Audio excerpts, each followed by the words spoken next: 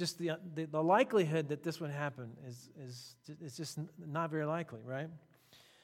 But they proclaim a message about a crucified, risen Christ. They demonstrate that message with healings and exorcisms and loving one another well, even caring for the most vulnerable. And out of that proclamation and demonstration of the gospel come tens of thousands of people becoming Christians.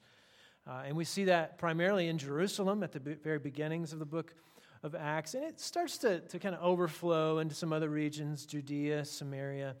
But we really, at first, we don't see it turning into this movement that Jesus predicted several places in the New Testament, but one of those places is the beginning of the book of Acts. Acts chapter 1, verse 8, Jesus says, the Holy Spirit is going to come upon you, and you will be my witnesses in Jerusalem, Judea, which is like the region that Jerusalem is found in, Samaria, which is the region right next door, but then the end of the earth.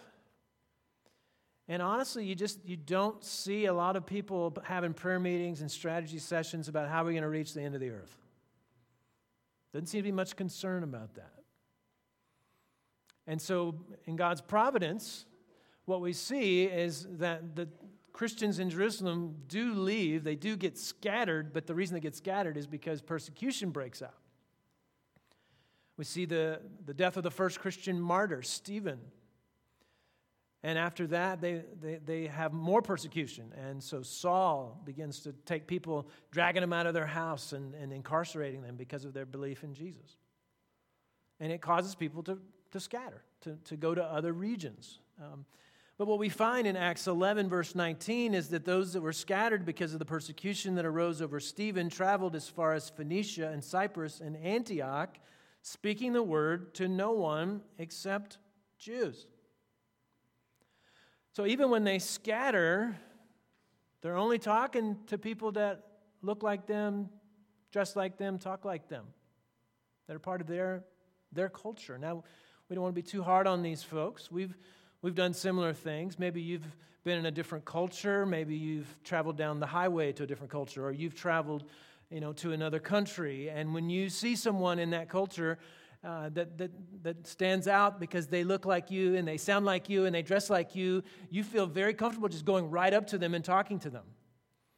If I'm on the T in Boston and I see someone with a University of Texas sweatshirt and a Longhorn emblem, I feel very comfortable going over to them and saying, "Hey, are you from Texas? Did you go to UT Austin?"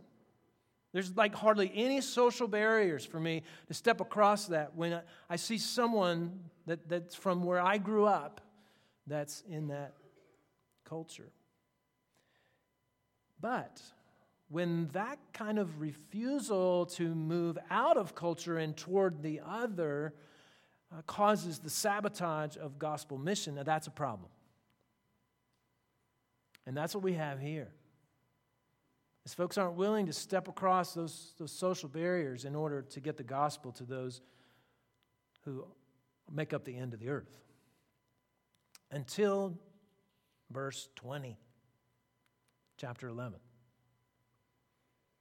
And what we're going to see in verse 20 is the beginning of a movement. And I'm not going to define that yet. As we go, it'll make more sense what a movement is.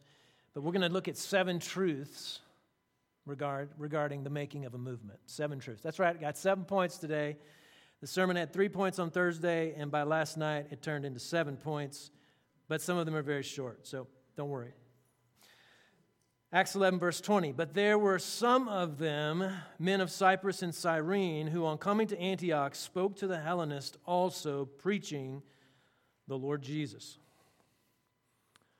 Praise God for these people from Cyprus and Cyrene. Now, these are Jews.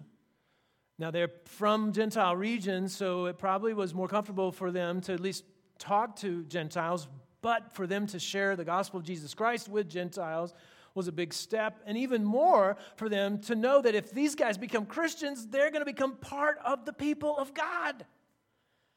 And so this is a seismic shift in their understanding of who the people of God are, that they can be made up of anyone, all the nations. As long as they trust in Christ for salvation and follow Him as their Lord, they're now part of the church. And these people from Cyprus and Cyrene, they reach across those social barriers, those cultural barriers, and they give the gospel to those who are in these regions. Now, this is the first truth about the making of a movement. It requires the witness of ordinary Christians. If it's just the key leaders, just the professional Christians that are getting paid to do ministry, if they're the only ones doing disciple making, they're the only ones that are giving a gospel witness, it does not become a movement.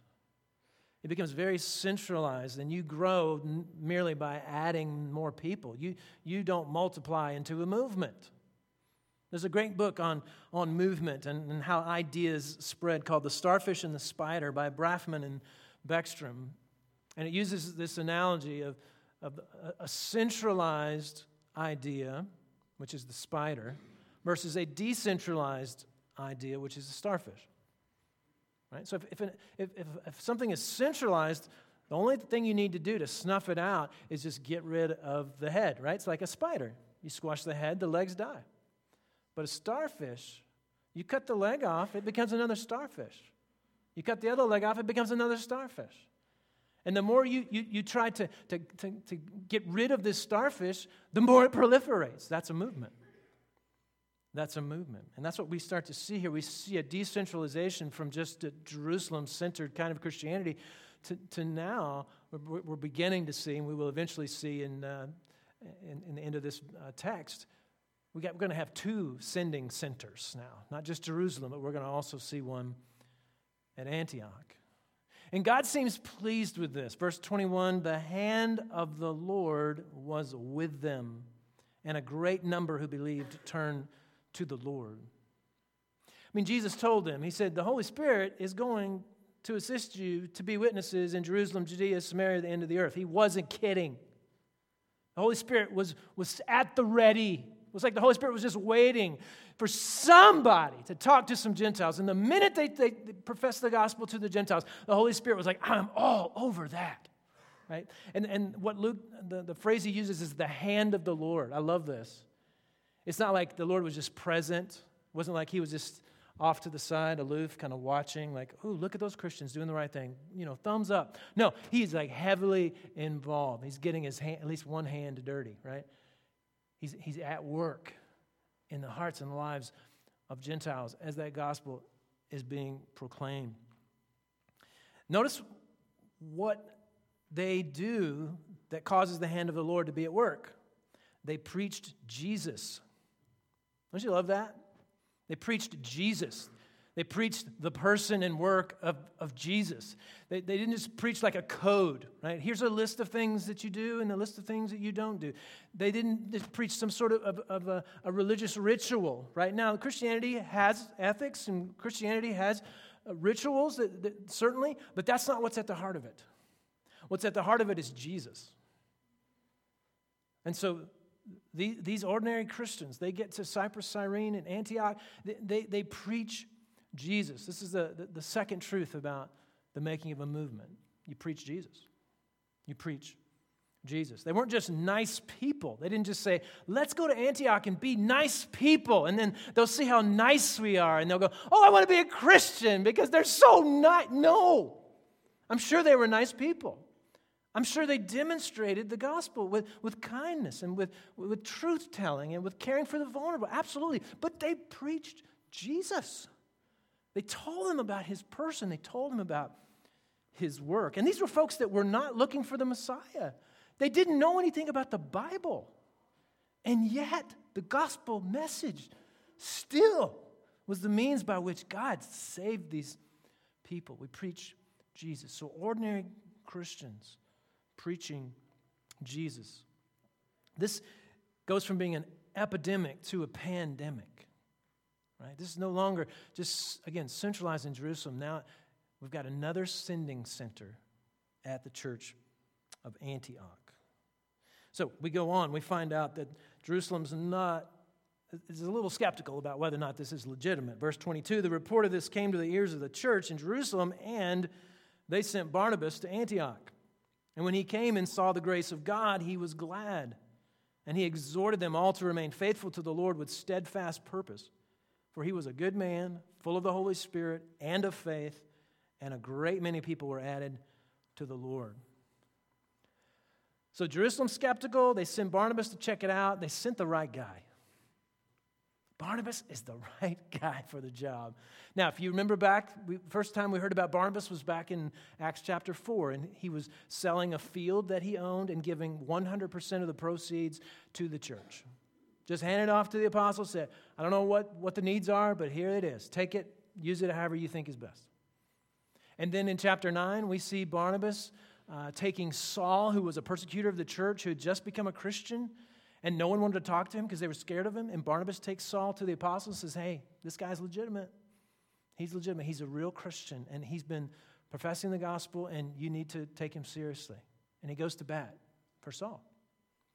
And now we've got him showing up in a Gentile context where folks have a lot of baggage. Their lives are a wreck. I mean, they're having to go through a complete transformation of who they were to who Christ wants them to be. And when Barnabas sees that, he's glad. He's glad. I don't know if there's anything more joy-producing than seeing new converts, seeing new people becoming Christians. Next week, we're going to be doing baptisms. We'll be out at Puffer's Pond. Hopefully, it will be sunny next week. But rain or shine, we'll be out there in the 55-degree water out there in Puffer's Pond at 4 o'clock. I hope you'll come out. And we're going to see some folks baptized who are professing their faith. Now, some of them have been Christians for a while and just haven't been baptized, but some are new Christians.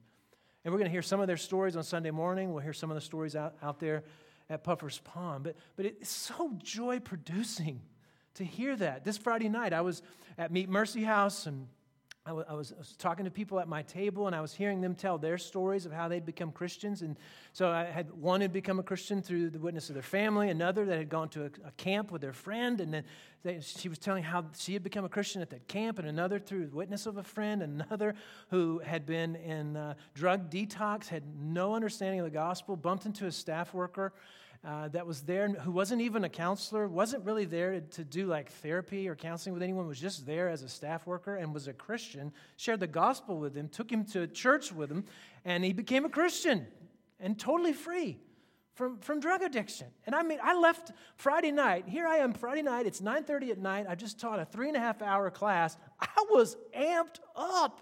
I couldn't sleep. And I just had so much joy.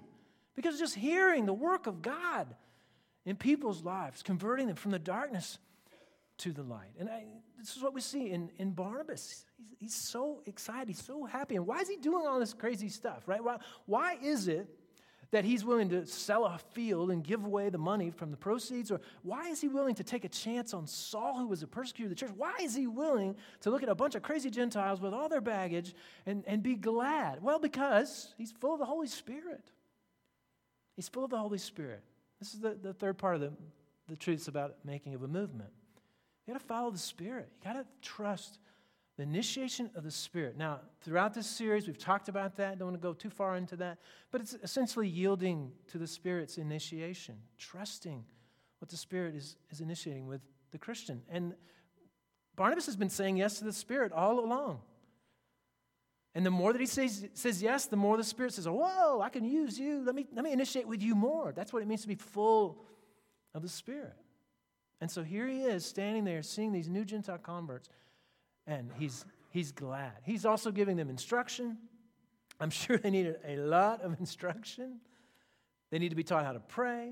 They need to be taught how to understand the Bible, how to give generously, how to be sexually pure, how to relate well inside the church, how to relate well outside of the church. They were renouncing their old way of life. This is a radical transformation and embracing a completely new Christ-centered, Spirit-empowered life. They were dying and coming alive. That's one of the things you see when people get baptized. They're saying, I'm dying to my old life, my old self, and becoming alive because of my belief in the gospel and the power of the Spirit that's at work in my life. And again, this is Jesus-centered. It's Christ-centered. That's what the Holy Spirit gets excited about, is when we point to Christ and he shows up Empower. This is why we're always talking about Jesus. In every sermon, we talk about Jesus. We sing about Jesus. We remember Jesus when we take the bread and the cup. I was talking to somebody last week who was talking about my preaching, and they said, your preaching is kind of like a Hallmark movie. I was like, really? Like, I didn't know how to take that right at first. And then she said, no, what I mean is we always know what the ending is going to be like, and we never get tired of it, right? And you're right. Jesus is going to be the hero at the end of every sermon. He's going to be the center of every sermon, because I know that preaching Christ is going to help those of you that are not Christians to become Christians, and preaching Christ is going to shape those of you that are Christians that are growing as disciples. That the gospel converts you, the gospel shapes you, and it's more, again, than just here's 10 steps to a better you, but that you become gospel-shaped Christians. Right? When the Apostle Paul is writing a letter to the Corinthians who were way messed up. I mean, they are messed up, Gentile converts. They got so much baggage. And he says to them in 1 Corinthians 1:22, for Jews demand signs, Greeks seek wisdom, but we preach Christ crucified. A stumbling block to Jews, folly to Gentiles, but to those who are called, both Jews and Greeks, Christ, the power of God and the wisdom of God.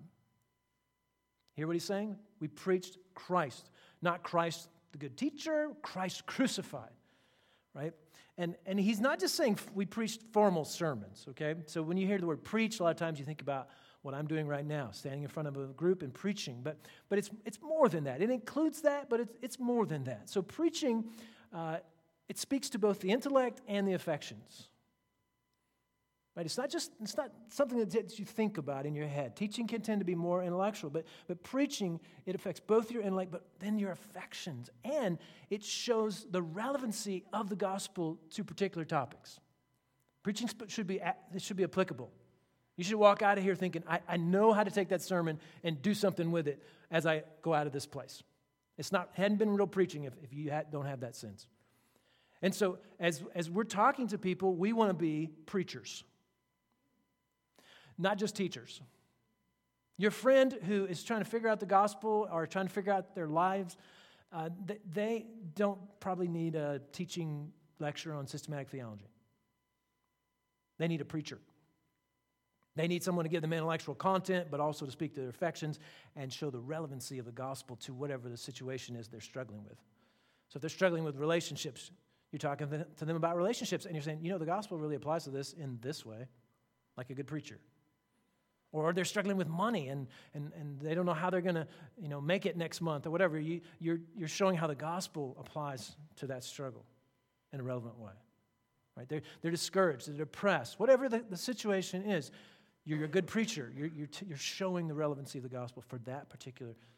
And you think about your own story, how you became a Christian. Like it was probably some specific thing you were struggling with, and somehow, either in a setting like this or a conversation with a friend or some kind of combination of that you realize, wow, the gospel's relevant for my life now. And it was that God used to bring you to faith in Christ and to convert you to be a Christian. So that's the making of the movement so far. We're ordinary witnesses, we're Spirit-filled, and we're preaching Christ.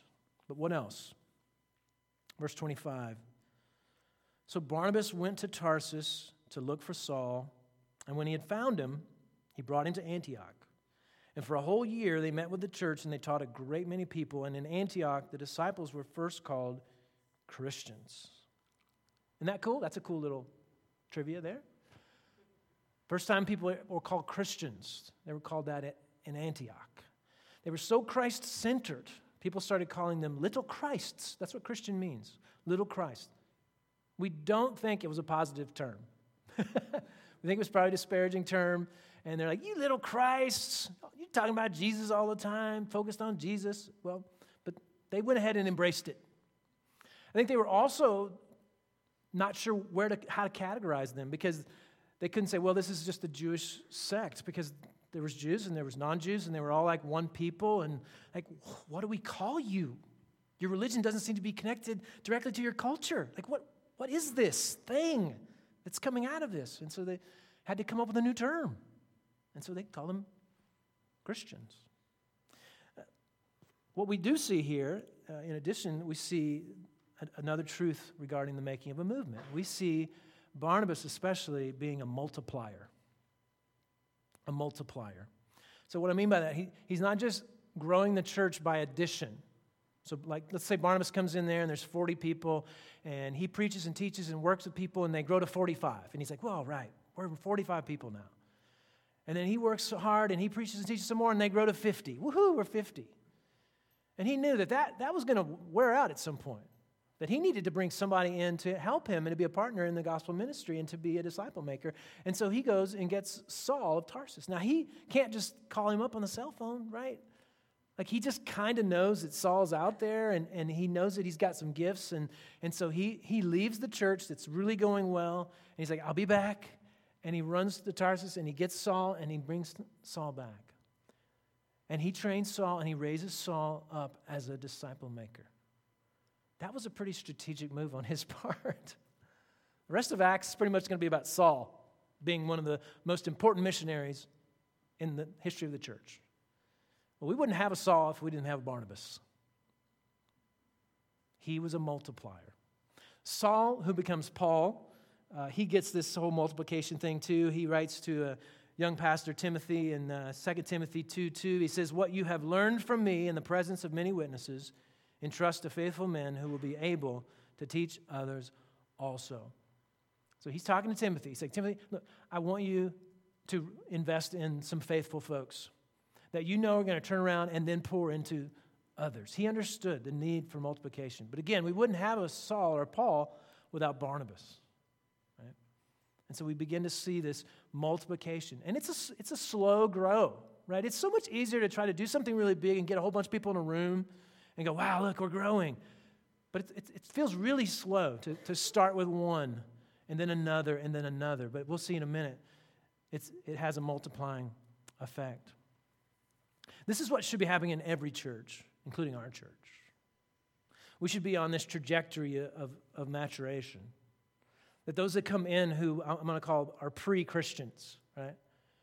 They're new to church, they're new to the Bible, new to faith, and they hear the gospel, and then usually it's a process, right? They hear some sermons, they talk to some friends, they read some books, and they come to a place where they say, no, I believe that Christ is who he said he is. He is this divine Savior, and that I need what he did on the cross to save me and to forgive me.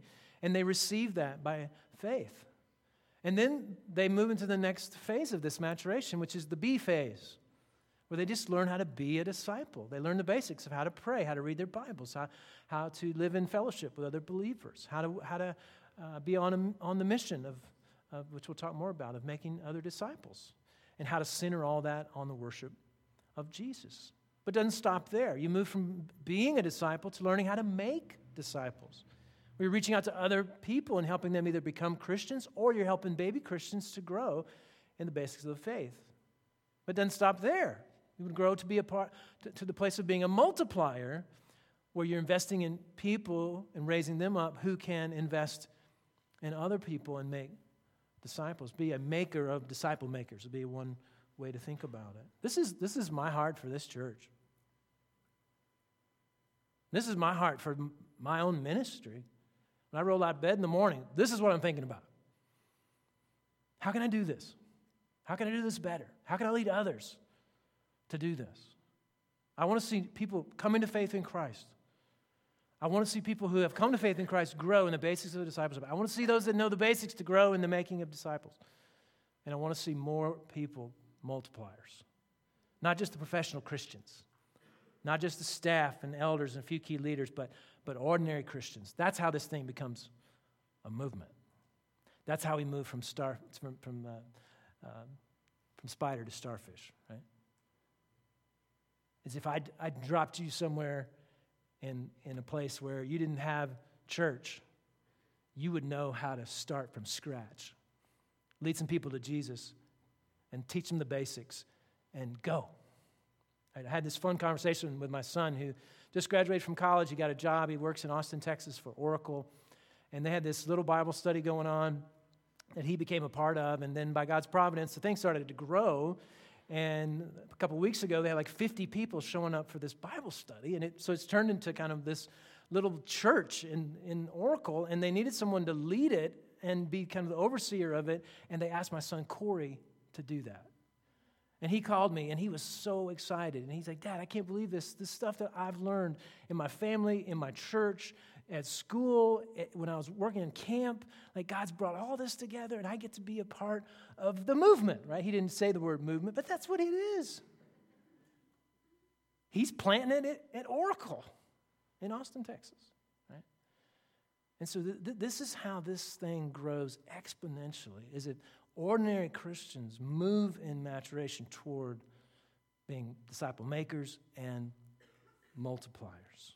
You may hear that, and you may think, I'm just not into that. Well, God's into that. God's into that.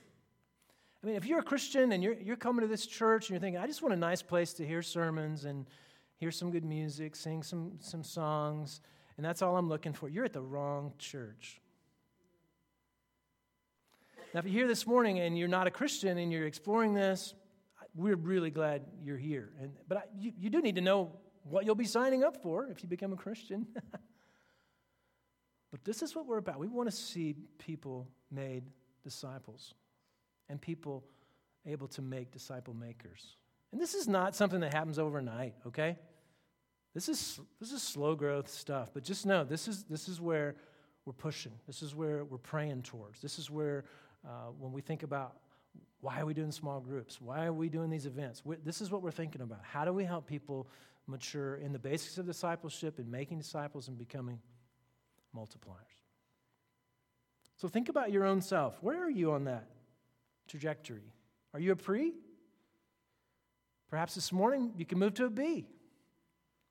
You may be at a place where you're like, I think I understand the gospel well enough that I'm ready to receive what Christ has done for me on the cross by faith. I want to be forgiven. I want to enter into this relationship. I want to be a part of this movement. It may be that you're a B.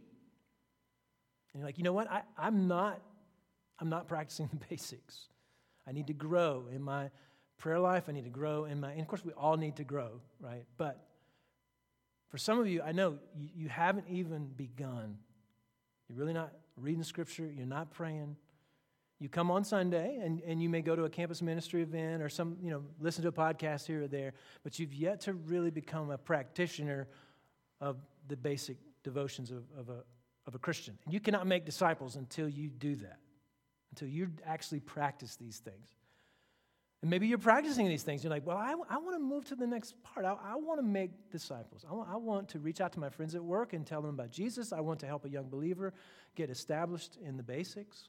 So you may be at that place. Or you may be a place where you're like, you know what? I have done that. I've been established in the basics. I have influenced some other folks that have been growing in Christ. I want to be a multiplier. I want to help raise up people that could pour in to others in an exponential way. This is exciting when you think about the difference between addition and multiplication, right? I know it's pretty simple math, but think about this. This chart, what this is describing is if someone, let's say Ashley made one disciple every day. Every day. So 365 disciples per year. That'd be pretty good. That'd be really good. Anybody could do it. Ashley probably could. So she makes 365 this year, 730 next year, and then at year 16, she's made 5,840 disciples. One a day, right? Well done. She'd be pretty exhausted. I don't think she'd be in too good shape. But if Ashley was a multiplier instead, if she spent 1 year raising up one disciple, who the next year could then raise up one disciple while she raised up a second disciple, they'd move from 2 to 4, which feels very slow. But then the next year it's 16. And by the time you get to 16, the 16th year, you've got over 65,000 disciple makers, right? So this is what Jesus had in mind when he's saying, go make disciples. He didn't just say, go make converts, right? Gather people in a room, preach the gospel. People say, yeah, me too. I want to sign up, kind of like we're signing up for Amazon Prime. And then we move on. But to establish them, to teach them to obey everything that he's commanded, right? And then they would pass that on to someone else and someone else and someone else. This becomes a movement. when ordinary Christians are embracing that vision. You may be thinking to yourself, I want that. I want to grow in that. Some of you have been growing. This semester, I've had a small group called Be, Make, Multiply. I wonder what they talked about. We talked about this stuff. And about 15 folks came to my house every Wednesday. And we prayed, and we learned, and we read books, and we sought to practice these things. So I know there's a hunger out there for this. But know that we're going to continue to offer things that are going to help you be trained to be and to make and to multiply. And I'll talk more about that toward the end. So far, making of a movement. Ordinary Christians, full of the Holy Spirit, preaching Jesus, multiplying disciples. The fifth thing, we have to go to Acts 13 for this one. So go over a couple of chapters. 13:1. Now there were in the church at Antioch prophets and teachers, Barnabas, Simeon, who was called Niger, Lucius of Cyrene, Manaen, a lifelong friend of Herod the Tetrarch, and Saul. And while they were worshiping the Lord and fasting, the Holy Spirit said, "Set apart for me Barnabas and Saul for the work to which I have called them." And then after fasting and praying, they laid their hands on them and they sent them off. So some more truths in here about the making of a movement. And another one, a fifth one, is pray. You're not going to have a movement if you don't pray. And so these folks are crying out to God. This is such a beautiful thing. These people have been a Christian, 1 year. And they're fasting, and they're praying, and they're asking the Lord, what do you want from us? We are yielded to your Holy Spirit. What do you want? We'll do anything. And God says, I want you to send out your A team. I want you to send out the 2 guys that came and congregationalized you and taught you all the basics and taught you what to do to make disciples and be multipliers. I want you to send those guys out. And it's a real contrast to how people are sent out of the Church of Jerusalem. People who are sent out of the Church of Jerusalem are running for their lives because of persecution. The people that are sent out from Antioch are having a prayer meeting, hearing from the Holy Spirit, and obeying. We want to be in Antioch. We want to be in Antioch. And you can't be in Antioch if you don't pray. Never before have we prayed as much as we do right now. It's really a move of God's Spirit. And these things that are filled out each week, these prayer requests, they get prayed over every week. I think that's part of what we see God working is the answer to these prayers. We will also see more people than ever coming to our prayer meetings. We do this once a month. We gather and we pray. This past one, we fasted before, seeing God at work. We're not going to see God move in a significant way if we don't pray. And I talked about this last week, so I won't talk about it too much, but the way that they were praying, it was fervent, it was persistent, it was corporate. It wasn't just this single solitary Christians in their individual homes praying, although that's important, but they also came together corporately and they prayed together. That's part of the making of a movement. We also see here that people are willing to go where they're sent. That when the Lord says send, they do it. No matter how difficult that assignment is, no matter how risky that is. Right? I was on the phone a week ago with Krista Webb. Krista Webb sensed a call to go and live in one of the poorest regions on the planet in the Dominican Republic, Las Malvinas. It's a little community, it's part of Santo Domingo. And she's plopped down in that community, and she's living there with the people. She's not living in a nice, safe home during the day and at night, and then coming in during the day and serving the poor. She's living among them. It's a sight to behold. She has gone where she's sent, and she's willing to risk and willing to do whatever it takes to do that. There's also sacrifice for the church that's sending them out. I mean, think about this. These leaders in Antioch are praying, God, we'll do anything. Well, send out Saul and Barnabas. That's not what we had in mind. But they do it. They send those who go. And they pray for them, and they support them, and Antioch becomes this home base for Paul and his ministry. They get the privilege of being the sending church of the Apostle Paul. Can you imagine that? When these that we hardly even know any of their names, they get to stand before Jesus, and Jesus goes, you know what? Well done. Well done because of you. Your willingness to send the Apostle Paul and Barnabas out. We get this mission movement that reaches in this very sanctuary today.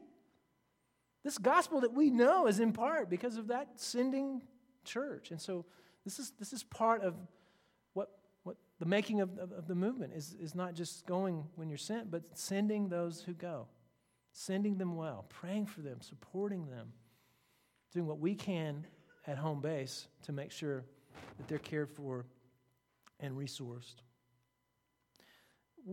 We want to be an Antioch. In many ways, we are Antioch by default. I mean, we just saw the folks that are being sent out, right? Every May, people graduate. They go out, and they bring the gospel wherever they go. And they're going to go to all kinds of different cities and nations. Some stay around, but honestly, a lot of them are going to go somewhere else. And it's a bittersweet thing. Like, it's hard to say goodbye to people that we've done life with. Some for if they're PhD students, a long time, right? And then to see them go and to bring the gospel to other places, that's a real privilege for us as a church. But then also to see many, many people going out on short-term mission and being able to participate in that, to give money toward that, to pray for those folks. This is an incredible honor for us as a church. So, the 7 truths that we've talked about: ordinary Christians full of the Holy Spirit, preaching Jesus, multiplying disciples, praying, going where they're sent, and sending those who go. So I want to challenge you. Take your card out, the little connection card that you got on your seat. You don't have to do this. I can't make you do this, but I want to encourage you to do this. In the comments section, I want you to tell me where you think you are in this journey. Are you a pre this morning? I mean, I'm going to encourage you to become a Christian this morning and move over into the B, but if you're like, no, you know what? I'm just starting this. I'm exploring this. I'm a pre. I'm just getting started, right? Or you're a B. You're like, no, I am a Christian, but I'm not established yet in the basics. And I could use help with that. I could use a book that could help me with that. I could use some encouragement in that area. I want to be a disciple. Or maybe you're a make. Like, you know what? I'm established in the basics, but I want to make disciples. I'm not quite sure what to do in that regard. I could use some help and some encouragement. Or multiply. Perhaps you've made a disciple or two, and you're like, I'd like to step that up. And I want to be like Barnabas, and I want to go train a Saul and turn them loose to be disciple makers too. And partly why I want to see this, I want to see where you think you are in that process. I'm also going to have some books available next week, some summer reading for some of you that I know are heading out of here. And they will help you in accordance with where you think you are, right? And so when we look at these, we'll buy some books this week, and we'll put those out next Sunday. What you could also put in there, if you're like, I want to multiply disciple makers, is an interest in being an intern on our staff. And so oftentimes students that sometimes are juniors, seniors, you don't have to be a junior or senior, but sometimes they would serve on our staff for a few hours a week as a disciple maker. And this is what, staff is, this is what we're thinking about. This is what we're praying about. We're reading books about. We're training for. And so if you're like, man, I want to grow as a disciple maker, especially a multiplier, this would be one context where you could learn to do that. Not the only context, obviously, but if you're interested in that, write internship.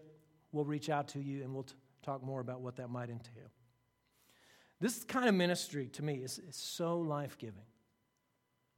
It's so life-giving. This picture that I brought with me today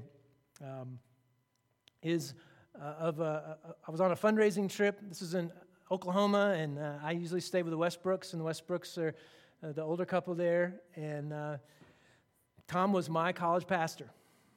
And so when I met Tom, I was a Christian, but that was it. I didn't know anything. I didn't know how to pray. I didn't know how to read my Bible.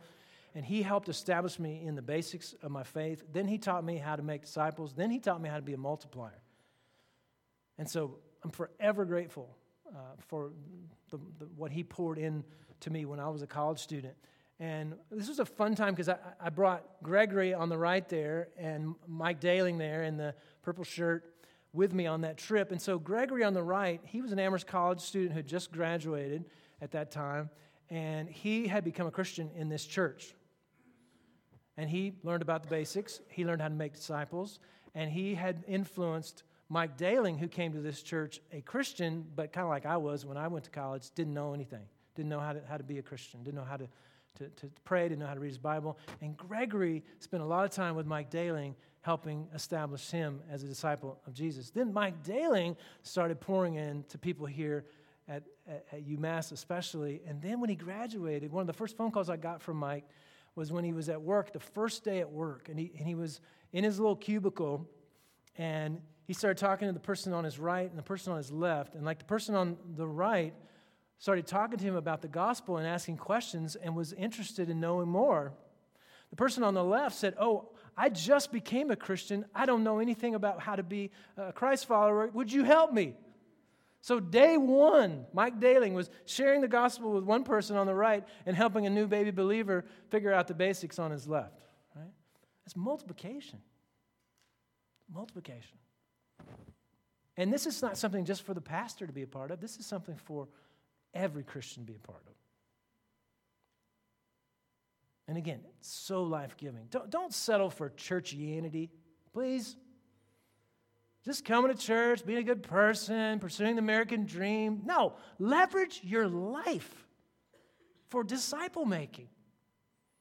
There's nothing like it. It's so rich. And I long for that for so many in the church to be able to participate in it. And of course, someone who is doing this full time, like, yes, we're going to be able to have more time to do this kind of work. But just one, right? Just one to pour into, to lead to Christ, to help establish in the basics of discipleship. You can do that. You can do that. And it is so life-giving to you, and it's so life-giving to those that you influence. And I think once you do it, you'll be addicted to it. You won't be able to get enough of it because you'll see the life change that occurs. And you, like Barnabas, will have great joy as you see what God is doing in people's lives. We want to do this because of really the epicenter of our faith, which is Jesus Christ, right? Because of what this supper causes us to remember. That on the night in which Jesus was betrayed, the night before his death, he took bread, he broke it, he gave it to them, saying, "This is my body given for you. Do this in remembrance of me." In the same way, he took the cup, and after he blessed it, he gave it to them and said, "This cup is the new covenant in my blood, shed for you and for many for the forgiveness of sins. As often as you drink this, do this in remembrance of me." Partly what Jesus was saying when he says new covenant is that this thing is going from being a centralized covenant that's centralized on Israel and centralized on the temple and the sacrificial system to being a decentralized movement whereby any group of Christians with a Bible can break bread and take the cup and self-identify as a church, and boom, you got a church. You don't need a temple. You don't need a geopolitical unit of Israel. You need brothers and sisters in Christ who commit themselves to God's word and take the bread and the cup as a sign of the covenant community. And we can drop you down in the middle of Pakistan or Canada or China, wherever, and you can be church. You can be part of the movement. And the reason we want to be a part of that movement is because of this good news of the gospel. Why would we want to keep that to ourselves?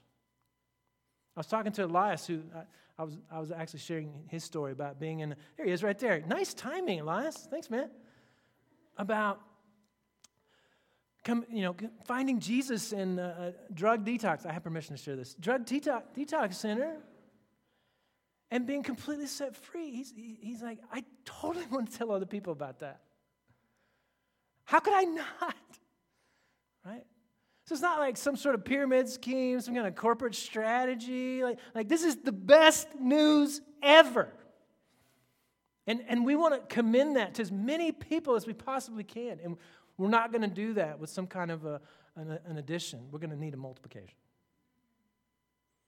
And we want that to multiply out into these campuses, to this community, to this state, to this country, to every nation in the world. And that job has not yet been done. And I think, millennials, you can finish this up. Never have we had this kind of technology and this kind of world travel and this kind of capacity to communicate the truth than we do right now. So let's do it. Let's do it. Let's pray. God, we thank you. You've called us, not just a life-changing relationship with you, which is amazing, but to be on a life-changing mission with you to make disciples of others.